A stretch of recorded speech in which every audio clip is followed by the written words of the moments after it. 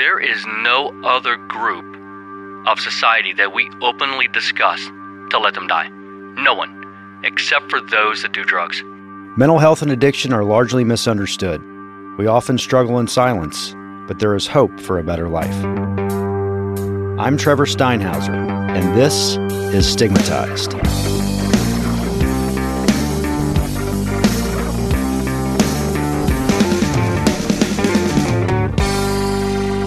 Welcome to Stigmatized. Today we're with Chief Tom Synan. Tom's a veteran of the Marine Corps, police chief for the city of Newtown, Ohio, and a longtime member of Hamilton County SWAT and co-founder of the Hamilton County Heroin Coalition. So you're really a face of the drug epidemic and have become a worldwide advocate and speaker. I mean, you speak all over the country, but you speak all over the world as well. So I just want to thank you for being with us today. Oh, no, thanks for having me. It's an important topic. I'm happy to be here. You've been on the police force for a long time, done a lot of different things in that arena. What prompted you to start this crusade with the drug epidemic? Well, what prompted it all was I watched an entire family die in my community. So I have a small town, just 11 miles east of downtown Cincinnati. It's a small community, about 3,000 residents. And I had seen and dealt with this family for a long time. It was a mother, single mother with 3 kids. And the kids were young when I first started going up to the house. The mother was dealing with abusing prescription pills and alcohol.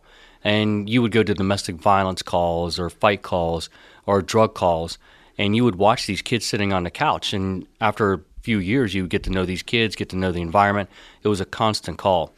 Well, the youngest brother was the first one to die. He was shot and killed by crack cocaine. And then a few months later, the mother died from abusing alcohol and prescription pills. Then the oldest brother ended up overdosing and dying. He left behind 5 kids, which were being raised by the grandparents in my community. That still didn't hit me. It's kind of sad to say, but then you kind of saw this coming. And not that you wanted it to happen, but this was kind of almost like destiny. This is what the destiny was for this family. Well, the last brother, what ended up hitting me was I got a phone call at home, and it was one of my officers who said, "Hey, Chief, Chucky overdosed." His name was Charles, but everyone called him Chucky. He overdosed. He was brought back with Narcan. He's down here at the station crying, saying he doesn't want to die. So how do we get help? We didn't have a coalition at the time, being a small community. We didn't have resources. So I said, hey, kind of hit me at once. It was just like, wow, this is the last of a family. We got to keep this kid alive. I say kid, but he was in his 30s at the time. I look at the kid from the first time I was starting to go to the house and the calls. I looked at them all as just kids. But I said, we got to keep them alive, so let's try to find treatment. Take him to the hospital, do something. We'll figure out a way to pay for it later. About an hour later, I got a call back from the officers who said, hey, Chucky's refusing help. Now that I've been involved in this more, I have a better understanding of addiction, and I understand it more now when people don't go to help. It's almost as if succeeding is more difficult than the life that you're living right now with addiction. Because if I'm in that addiction, I'm comfortable with the familiarity. No matter how bad it is, I'm comfortable there. If I succeed with addiction, then I'm expected to continue to succeed. And if I relapse or I quote-unquote fail, now people are going to put that on top of it. So not only is there a stigma of addiction, but then there's a stigma of failing, there's a stigma of relapsing. So now I understand why Chucky refused, more so than I did back then. But I said, we didn't have much option, so I said, look, we got to keep him alive for at least one more night, so let's take him to jail. So my guys took him to jail, and we accomplished our mission. We kept him alive for one more night. He got out, did what was left of the heroin, did the wash that was left, and the next morning he overdosed and died. And that's when I realized I had watched an entire family in my career. I've been there for 26 years. This happened within 21 years of my career. Never could I have anticipated starting off this job of trying to help people, wanting to help people, to watch an entire family die, especially from addiction. And it's not like I and the other officers didn't try to help. We did. We tried everything to help. But to see that happen, it really hit home. And I ended up struggling with the whole family dying. Ended up writing an article, an op-ed, that went into the Cincinnati Enquirer, where I discussed the family, discussed the calls, the addiction, what I had seen. And basically, it was all about empathy around Chucky and the family. And from there, it got quite a bit of attention. And a lot of people reached out and wrote letters and emails and said, hey, Let me tell you my story of addiction. Let me tell you my family's story of addiction. And I realized that Newtown wasn't where all the drugs were coming from, but I had people using it. And now I got grandparents raising grandkids. So I have 3 generations of people impacted by addiction. But again, it's not the drug dealer standing on the street corner of Newtown. So I thought, man, if it's not coming from Newtown, but it's still impacting here, and it's impacting other regions, other areas, why don't we come together and form this group, this coalition? So I reached out to the police chiefs of Hamilton County at first, and then they said, yeah, let's get law enforcement together. So law enforcement was easy. We were all like, yeah, let's come together, and we started to. And then I reached out to Greg Hartman, who was the president of the Hamilton County Commissioners at the time, and said, look, this is impacting us all. Whether it's sold in one place or not, it's being used everywhere and it's crossing borders. We're the only ones in their jurisdiction. People that are addicted or drug dealers don't know. They don't care. So we need to come together. And he said, hey, there's a plan from Interact for Health on let's do harm reduction, interdiction, treatment, and prevention, and let's come together. So we started off with 9 members, and 5 years later, we now have about 100 people, members, organizations, groups, all involved in the coalition. But it started with that last of the family overdosing and dying. Truly amazing. So I would say that you're very progressive in your approach to this whole thing. You want to get people help instead of incarcerating them. Well, look, man, I've been a cop for 26 years. I did undercover drug work when I first started. I was on SWAT for 10 years. I did the drug raids. And after a while, and talked the family, dealing with that family, there was many times we took them to jail on drug charges and taken other people to jail on drug charges. And what I've come to realize is that someone just sitting there with an addiction, going to jail, doesn't work. You cannot punish addiction out of someone. You have to start treating it as the mental medical health condition it is. And I'm not saying that just to push it from the law enforcement onto the medical or medical health field. 1, they have the tools. 2, it is a mental health condition. So why is law enforcement dealing with it? Look at my tools that I had to deal with the family. I've got a gun, taser, and handcuffs, and my option is jail. Mm-hmm. What that limits my response to that someone's dealing with the brain. So it really forced me to change, watching that family die, knowing that we tried everything we could, from trying to get social services, trying to get them into treatment, take them to jail. I mean, the last option was take him to jail, and he still got out and died. So I started realizing that jail for those addicted is not the answer. I'm not saying I have the answer. I'm not saying it's the complete opposite. All I wanted to do was start this conversation of saying, if we can't punish addiction out of someone, can we think of other ways of doing this? Can we come together as a community? And maybe some of it's mental health. 1/3 of those who have an addiction have a diagnosed mental health issue. That's just the ones that are diagnosed. When we talk about the family that I dealt with, not every family is like this, but this family dealt with addiction from the parent. So there's a cycle of addiction. There's some people who get started when they go to the dentist or hurt their back. So that's another part of this. So to just carte blanche addiction and say that the only way to view it is a crime and put somebody in jail is not working, number 1.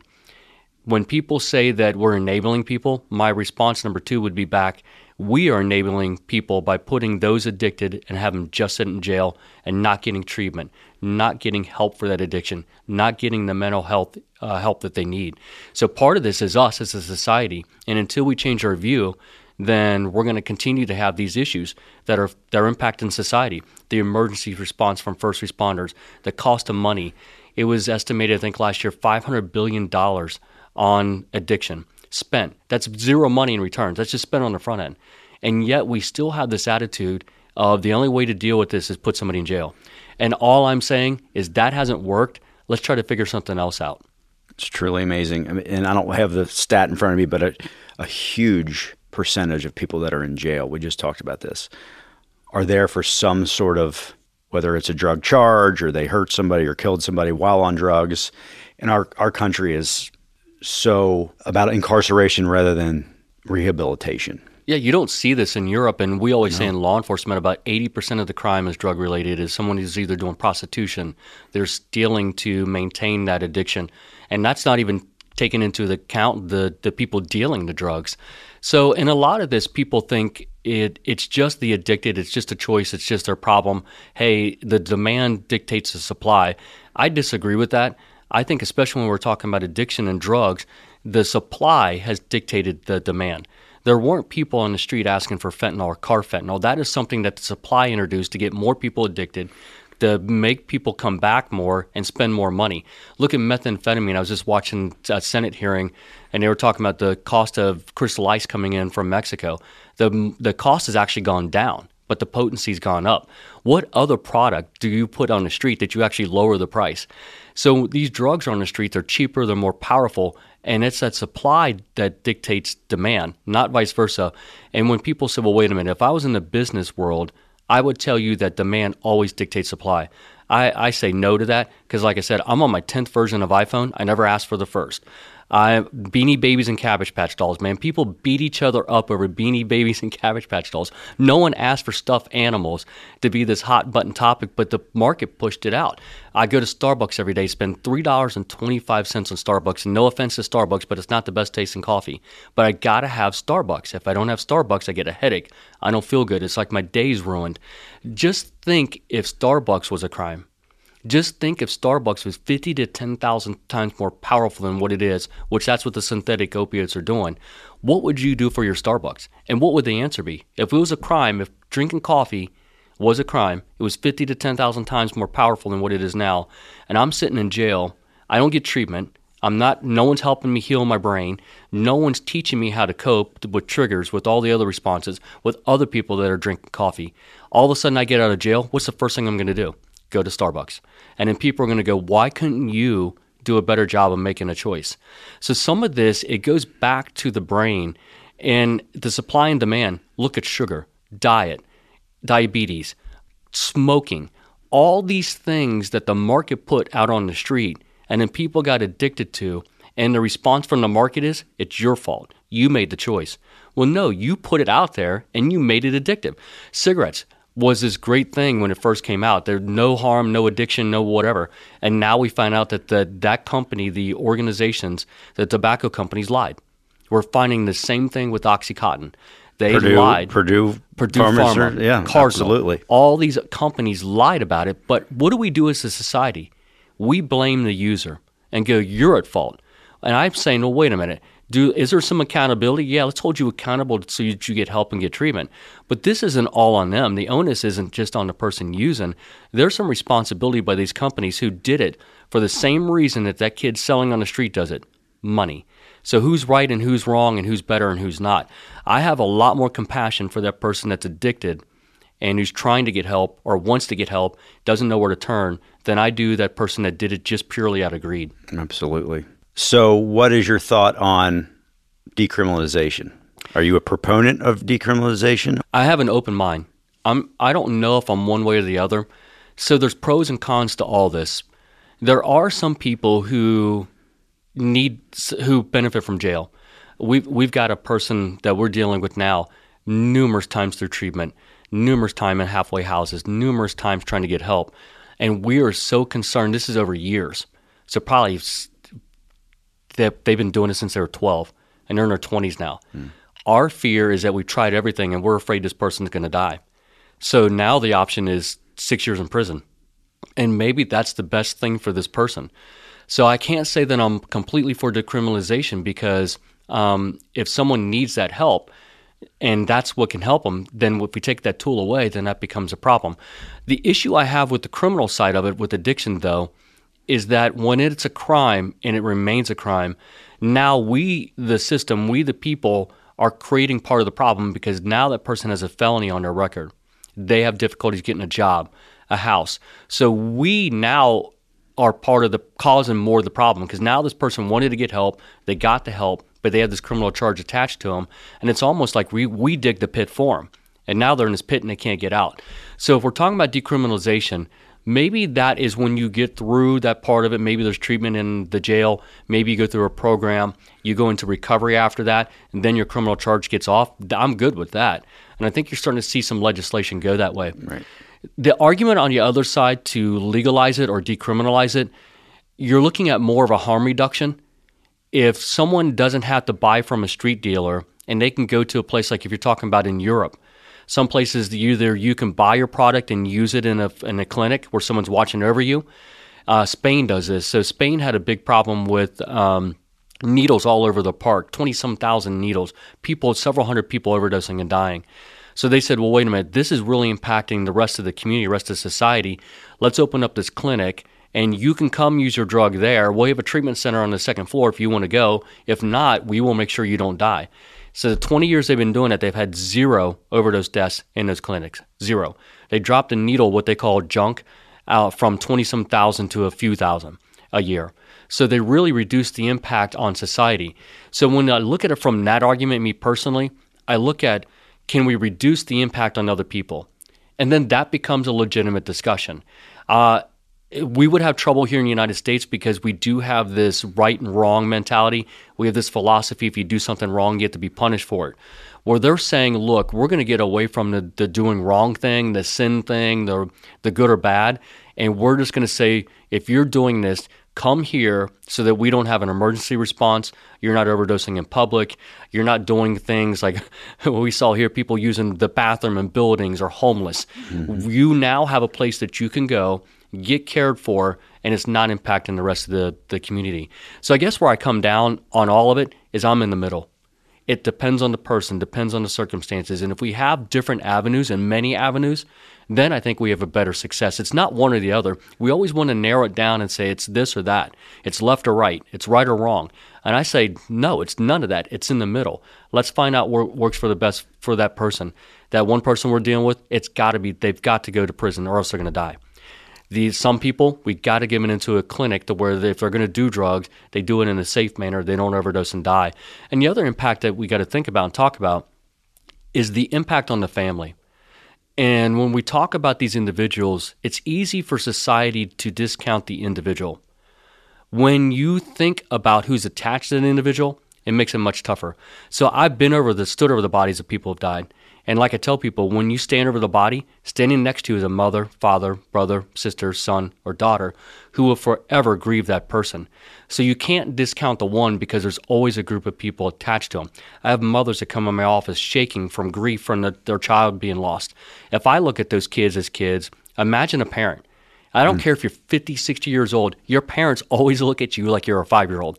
And that's always what they see when that kid's gone. Had a father beg me to go over the Rhine to find his daughter. He did. He was going door to door and over the Rhine so that his daughter wouldn't die. So when you look at the impact on society in the group as a whole, then you start realizing, wait a minute, maybe it's not right or wrong. Maybe I do want to find a way that we can reduce the impact on the family, the individual, and the community as a whole. This is back to decriminalization, but the rest of the world seems to be way ahead of us in the way of rehabilitation versus incarceration. There was a study that was done, I'm not sure what country it was, but they basically decriminalized everything, and the crime rates just dropped significantly. The drug arrests and drug crimes. And what they did was pretty simple. They took these individuals and asked them, what do you want to do with your life? And if somebody said, I want to be a mechanic, they got them a job as a mechanic. And they said, as a country, we'll pay the first year's salary to try and get this in the mainstream and ease the burden and help educate all the employers. And so, one guy wanted to be a dairy farmer, so they bought him a cow. I mean, it's very simple stuff, but you're able to get these people into a rehabilitation and a life that they want. And guess what? They're not involved in crime anymore because they were never given a chance before. So what do you think the chances are that ever happens in this country? And I'm not really talking about decriminalizing, but getting people where they should be in their life and giving them a chance to live a better life, period. Yeah, so that comes down to ideology. And when you go to Europe, when I was there, it's a lot of what we call socialism here. They don't look at it as necessarily socialism as much as if part of my society is hurting or having problems or struggling, and I don't help them, then they take from the people that are doing good.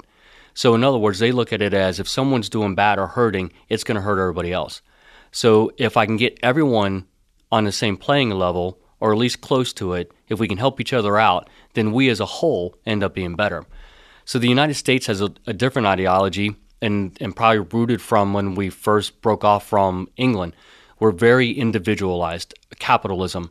It is, I work for my money, I work for a living, I have my goals, I reach my goals, and you do your thing. And whatever you're doing is on you. And don't impact me. And I'm not saying one's right or wrong, it's just that's the ideologies. So I'll go back to when you're asking decriminalize or not decriminalize, or ideology or not ideology. My thing is it's really in the middle again. It's not one or the other. They both have the pros and cons. If we can find that middle ground, then we actually satisfy what we're trying to do. You can still have your individualism. I can still be responsible for my actions. I can hold other people. I don't like the word responsible when we're talking about addiction. I like accountable, and accountable meaning that if I succeed through treatment, even if it took me 8 times, there's pride in that. I accomplished a goal. I accomplished something extremely difficult, which most people couldn't accomplish. If you're sober and think that you can go through recovery and it'd be easy for you, you're wrong. So I have a lot of respect for people who make it through recovery, and it's that pride. But when it comes down to those ideologies, and one looking at it from a society as a whole and looking at it as individuals, and now that you say it, it makes me think about the coalition. Is that's what we're doing, is we're bringing this community together, saying these individuals that are having the biggest impact on community, if we can get them from revival to recovery, the minute we revive them, they can get into treatment, long-term care, long-term support.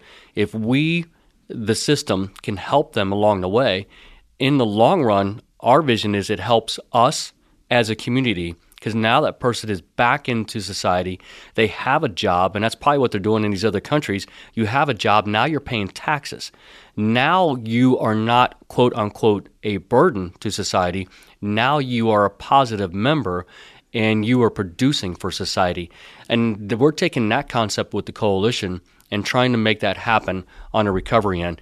And it's one of the things Denise Treehouse, who's the president of the coalition now, president of the commissioners, fantastic leader, tremendous leader, one of the most, I respect the heck out of her. And that's what she said at the last meeting. Look, we've been working on this emergency. Let's work on the back end so we can start getting more people in recovery. The pushback we get from some is, look, you are a burden to me. And because you're a burden to me, I think you should be punished for that, or stay away from me, or if you just die, I'm good with that. Which, when we talk about that, and I hear that, I heard it a lot when we first started. I don't hear it as much, although it kind of resurfaced a few weeks ago, which was kind of shocking. But it really bothers me when people say, just let them die. There is no other group of society that we openly discuss to let them die. No one, except for those that do drugs. I've been on calls where a person it was a 4th or 5th DUI. They hit a telephone pole. Not once did society tell me to let that person die. I went on an attempted suicide run 12 times. Not once did society tell me to let that person die. Matter of fact, they said, you should risk your life to save theirs. But this is the only group that we openly have a discussion for this, and to me it's wrong. From a law enforcement perspective, I should not be asked to let any group just die. What we should be trying to do is keep them alive, give them the avenues and the approaches, give them support. And I'm not saying there's not accountability on their end. There is, and hold them accountable to get towards that end goal, but let's make sure we help them with that. So getting back to your original question, it's probably a mixture of both. There's got to be some of that individualism, because with that is pride, with that is hard work. You learn the lessons of life, vulnerability, resiliency, and that's stuff when you're in recovery that you'll need. You'll need to be resilient. You'll need to be determined. You'll need to be vulnerable. You'll need to understand that you're going to fall back sometimes, and then that you got to get back up. So that individualism and that accountability, that's what I think's right. But when to take in a segment from Europe, is we should build a community that helps that avenue, make it a little bit easier, to make it easier for that person to get in recovery and stay in recovery. In the long run, that helps all of us by reducing the impact of addiction. And if we just support somebody, help them get a job, even if it means spending some money, that's going to help everything in the future. They're going to continue to be a positive member of society, taxpayer. But the way we look at it is that's going to be so much cost to do that. Yep, it's costing us $500 billion. Did you say annually? Yeah, on the front end. Yeah, on the front end. So I don't know. And this could be a whole conversation, but it's just not rocket science. And we just need more people like you to get out in front of this and try and get government, which is the next thing I want to talk about, to give us some leeway and some support. Are you seeing any improvement in our legislation on helping addiction? Yeah, you're seeing it from the state level. There's actually a bill in there talking about new drug sentence reform, reducing some of the penalties, because they're realizing there's people who get into recovery and there's people who want to get jobs and are past the drug addiction part and are into recovery, but they're having trouble getting housing and they're having trouble getting jobs. And they're realizing that's triggering them to come to relapse at times. So there's been there's talk and there's work on from the state side to do some drug sentencing reform. You still will be held accountable. Treatment would be an option more than jail. Let's get away from the felonies, do more misdemeanors so that you have an opportunity to work again. You're seeing it on the federal level. I just signed on. I'm with the Law Enforcement Action Partnership, which is an international organization. I signed on to a letter encouraging Congress to redo their sentence reform, which they're working on also. You see a lot, especially on the Congress side. It is really a bipartisan issue, and there's a lot of people who are working on it because there's not a congressperson or senator who's not impacted by addiction. If you're east of the Mississippi, it's probably fentanyl. If you're west of the Mississippi, it's probably methamphetamine. If you're south, it's probably a mixture of everything, and then let's add cocaine into it. If you're on the southern border in Arizona, you're catching everything. So there's not an area in the country that's not impacted by drugs or addiction. So you're seeing this bipartisanship from Congress. And I commend Congress for really taking the leadership on this. The STOP Act, the CARA Act, CARA 1 and 2, 2.0. There's a lot of work that's being done on that side. There's day-to-day people who we don't see with the DEA, the Office of National Drug Control Policy, Department of Justice. These people are working every day trying to keep drugs out, fentanyl out, trying to keep some of these deadly drugs out of the country. So the day-to-day people, the Congress, locally you're seeing it.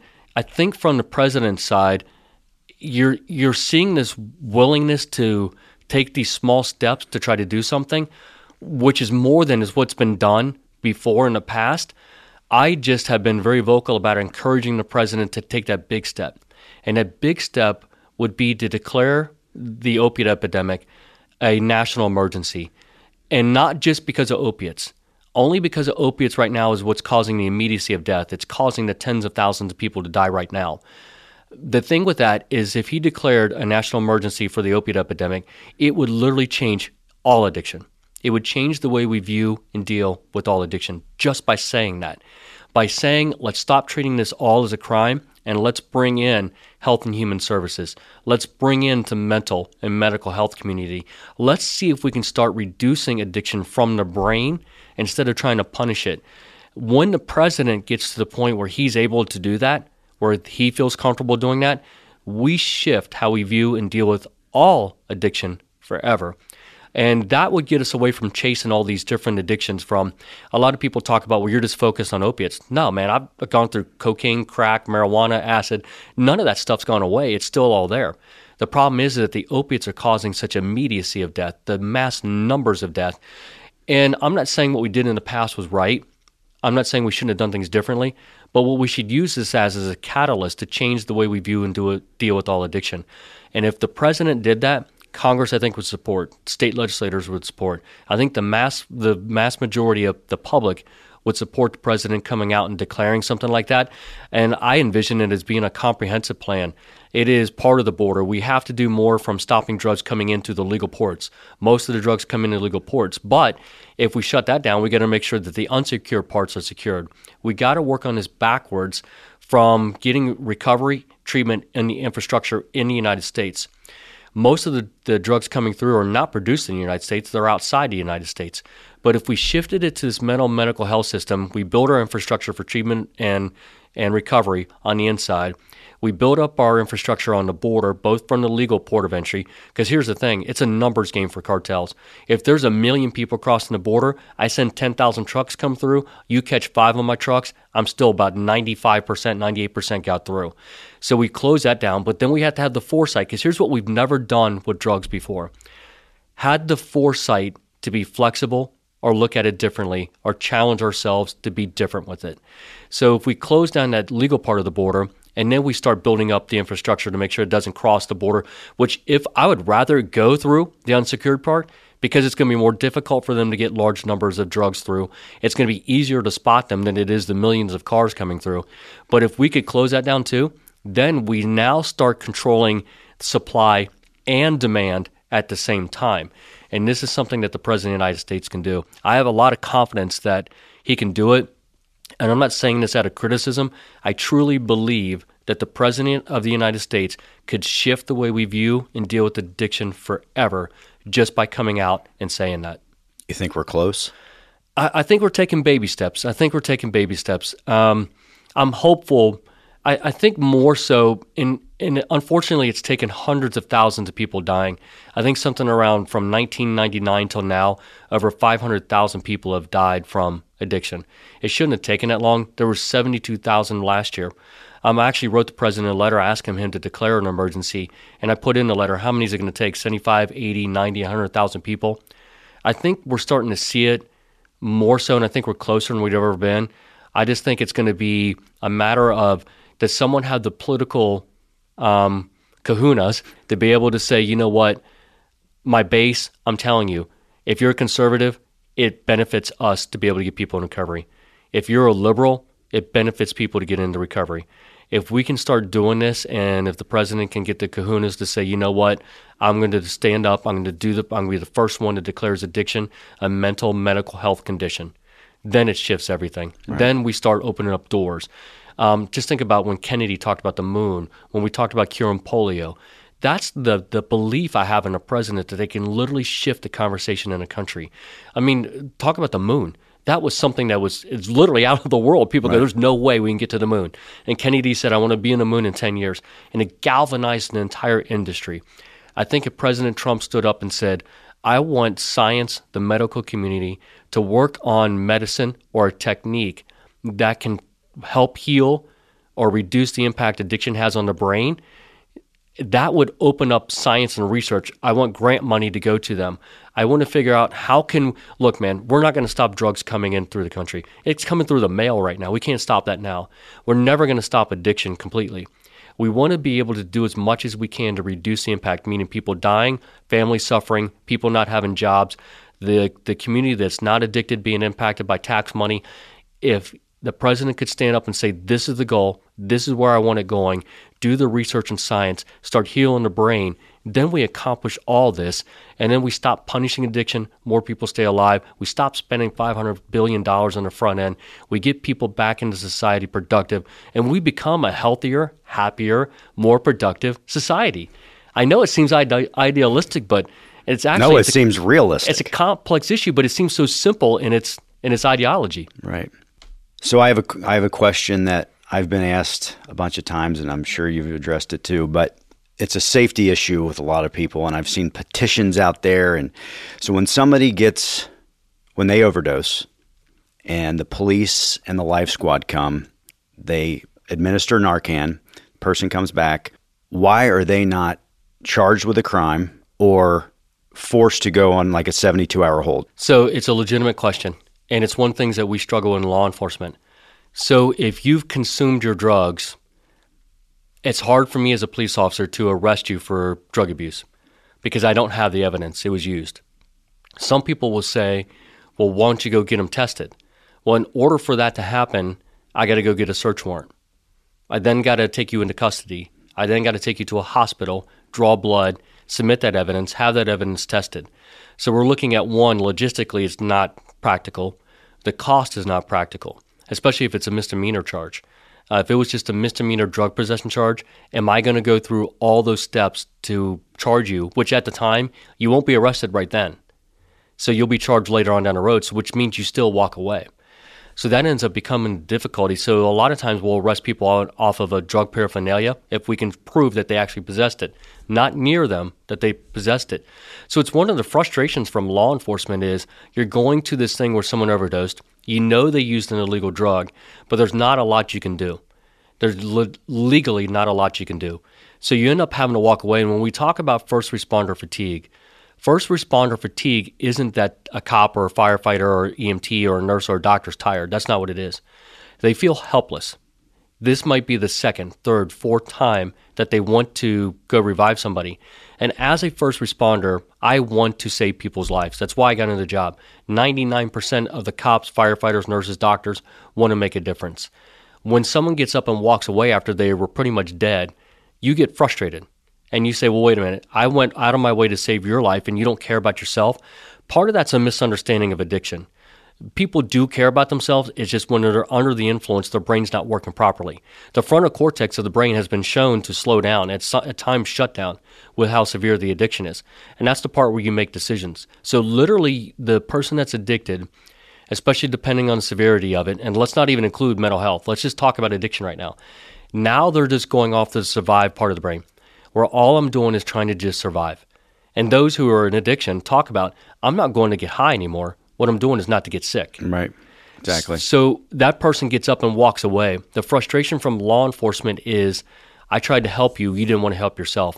Some of that's misunderstanding, but I'm going to still say that their feeling of frustration and helplessness is legitimate and needs to be taken in consideration. One of the things I've been pushing for probably close to 3 years now and working with state legislators is civil commitment. Now, I've gotten a lot of pushback at the beginning. I'm starting to get a little bit more support. And my thought behind this is, one, we talked about the decriminalization. It doesn't do any good for me to charge somebody with a crime because then they get that felony, they can't get the job, can't get the house. But I don't want someone just to walk away, especially with fentanyl or carfentanil, because that's dangerous to them. If you're behind a wheel, it's dangerous to the public. If you overdose in public, it's dangerous. If that needle's sitting out there with fentanyl, a kid could pick it up. So it's still dangerous. But I want to find a way that I can start getting you into the system and make sure you don't walk away and die. So that's where the civil commitment comes in. If we could civilly commit people, and I'm not looking at short term, you brought up 72 hours. This is part of the discussion we had. My concern with 72 hours is it's almost like you sit in jail for 3 days. Did I do anything for your addiction?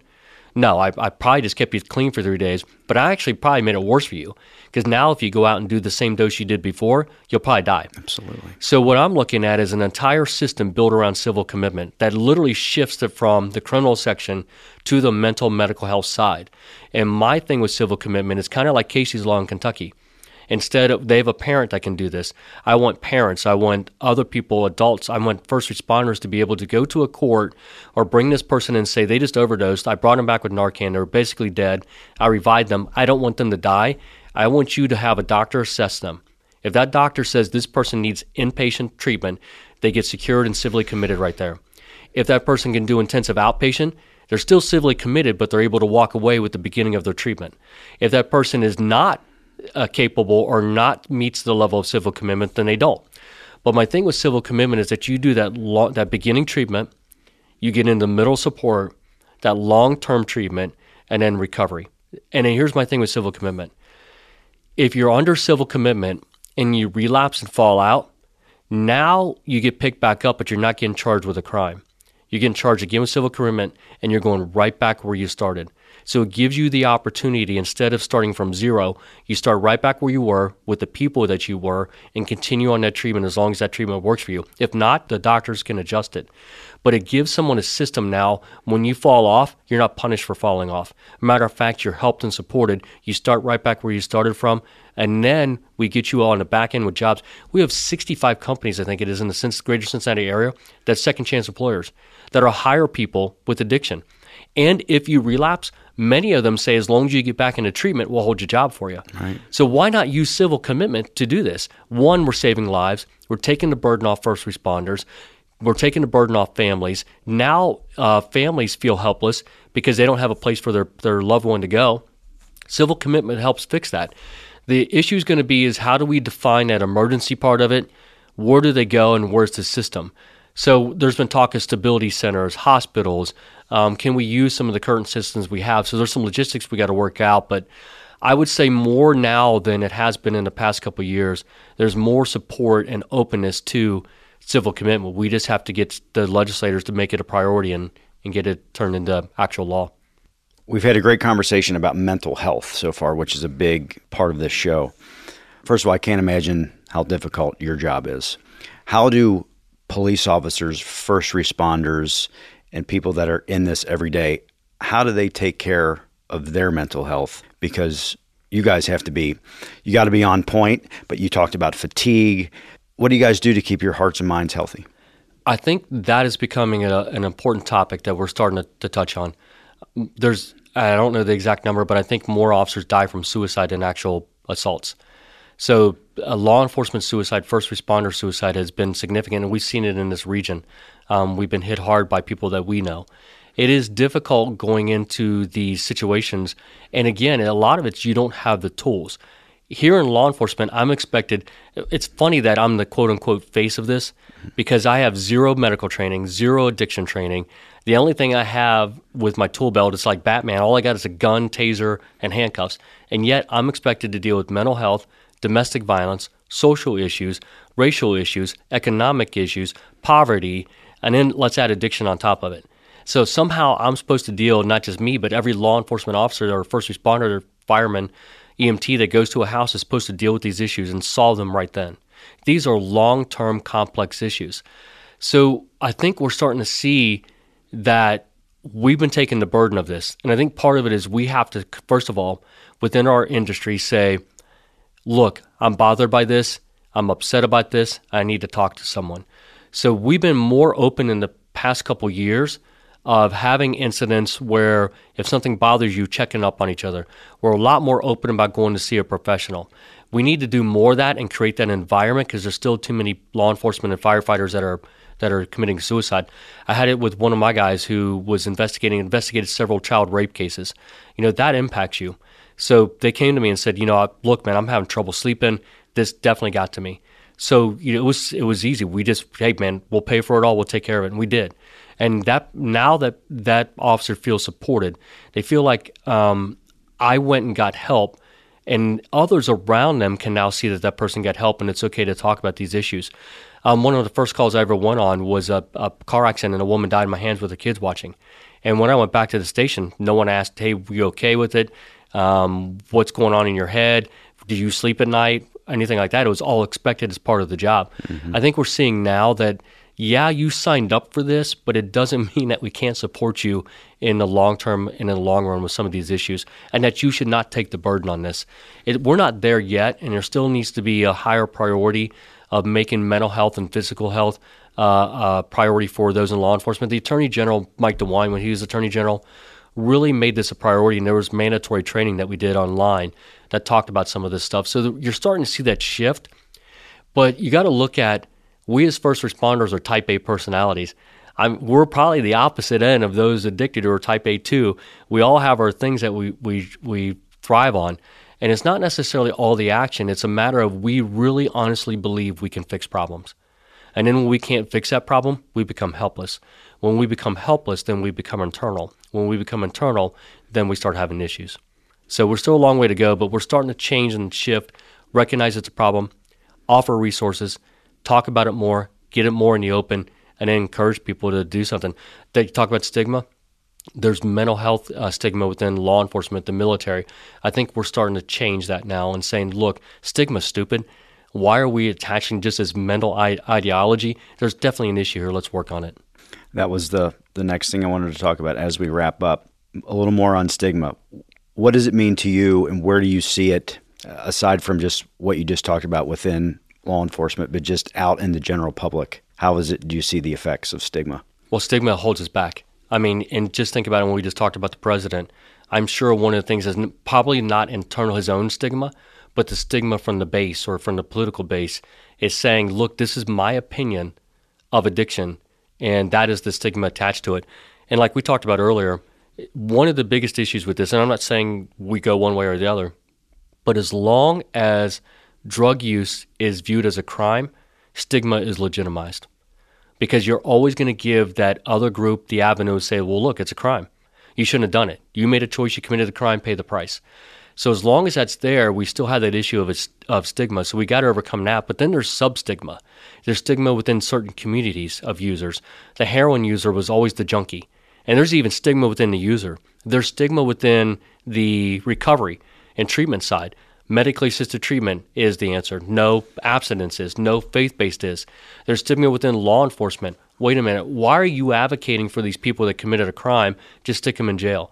There's stigma within medical community. I'm a doctor. How can I help somebody that don't want to help themselves? And the response is, what about people with diabetes who you told not eat bad anymore and they still do? So there's all this stigma, which, to be quite honest, the stigma is not accurate. No matter what angle you're looking at, stigma is just your personal view, the way you're viewing the world. And when you just view the world from your eyes, what do you see? only what you choose to see. It doesn't mean you're right. It doesn't mean you're wrong. It just means you're choosing to see the world from that one angle. So stigma holds us back. And I'm not saying anything I'm saying is right or wrong. All I'm wanting to do is open the mind, have a discussion. There's people much, much smarter than I am. And if at least we can have that discussion, maybe someone sitting across goes, wait a minute, did you ever think about this? And I can go, no, I never thought about that. That's what the open mind does. The open mind finds solution. The closed mind doesn't find nothing but stigma. And a lot of people get comfortable in the stigma because I don't have to challenge my views. I don't have to give someone empathy. I don't have to root for somebody. I don't have to support somebody. But I always caution with stigma because it's kind of like karma. Sooner or later, trust me, whatever stigma that you put on somebody else, there's a stigma on you that someone's putting on you. So think about that. And if we could overcome the stigma, it would open up the doors and we could actually find solutions and help reduce the impact this is having on us all.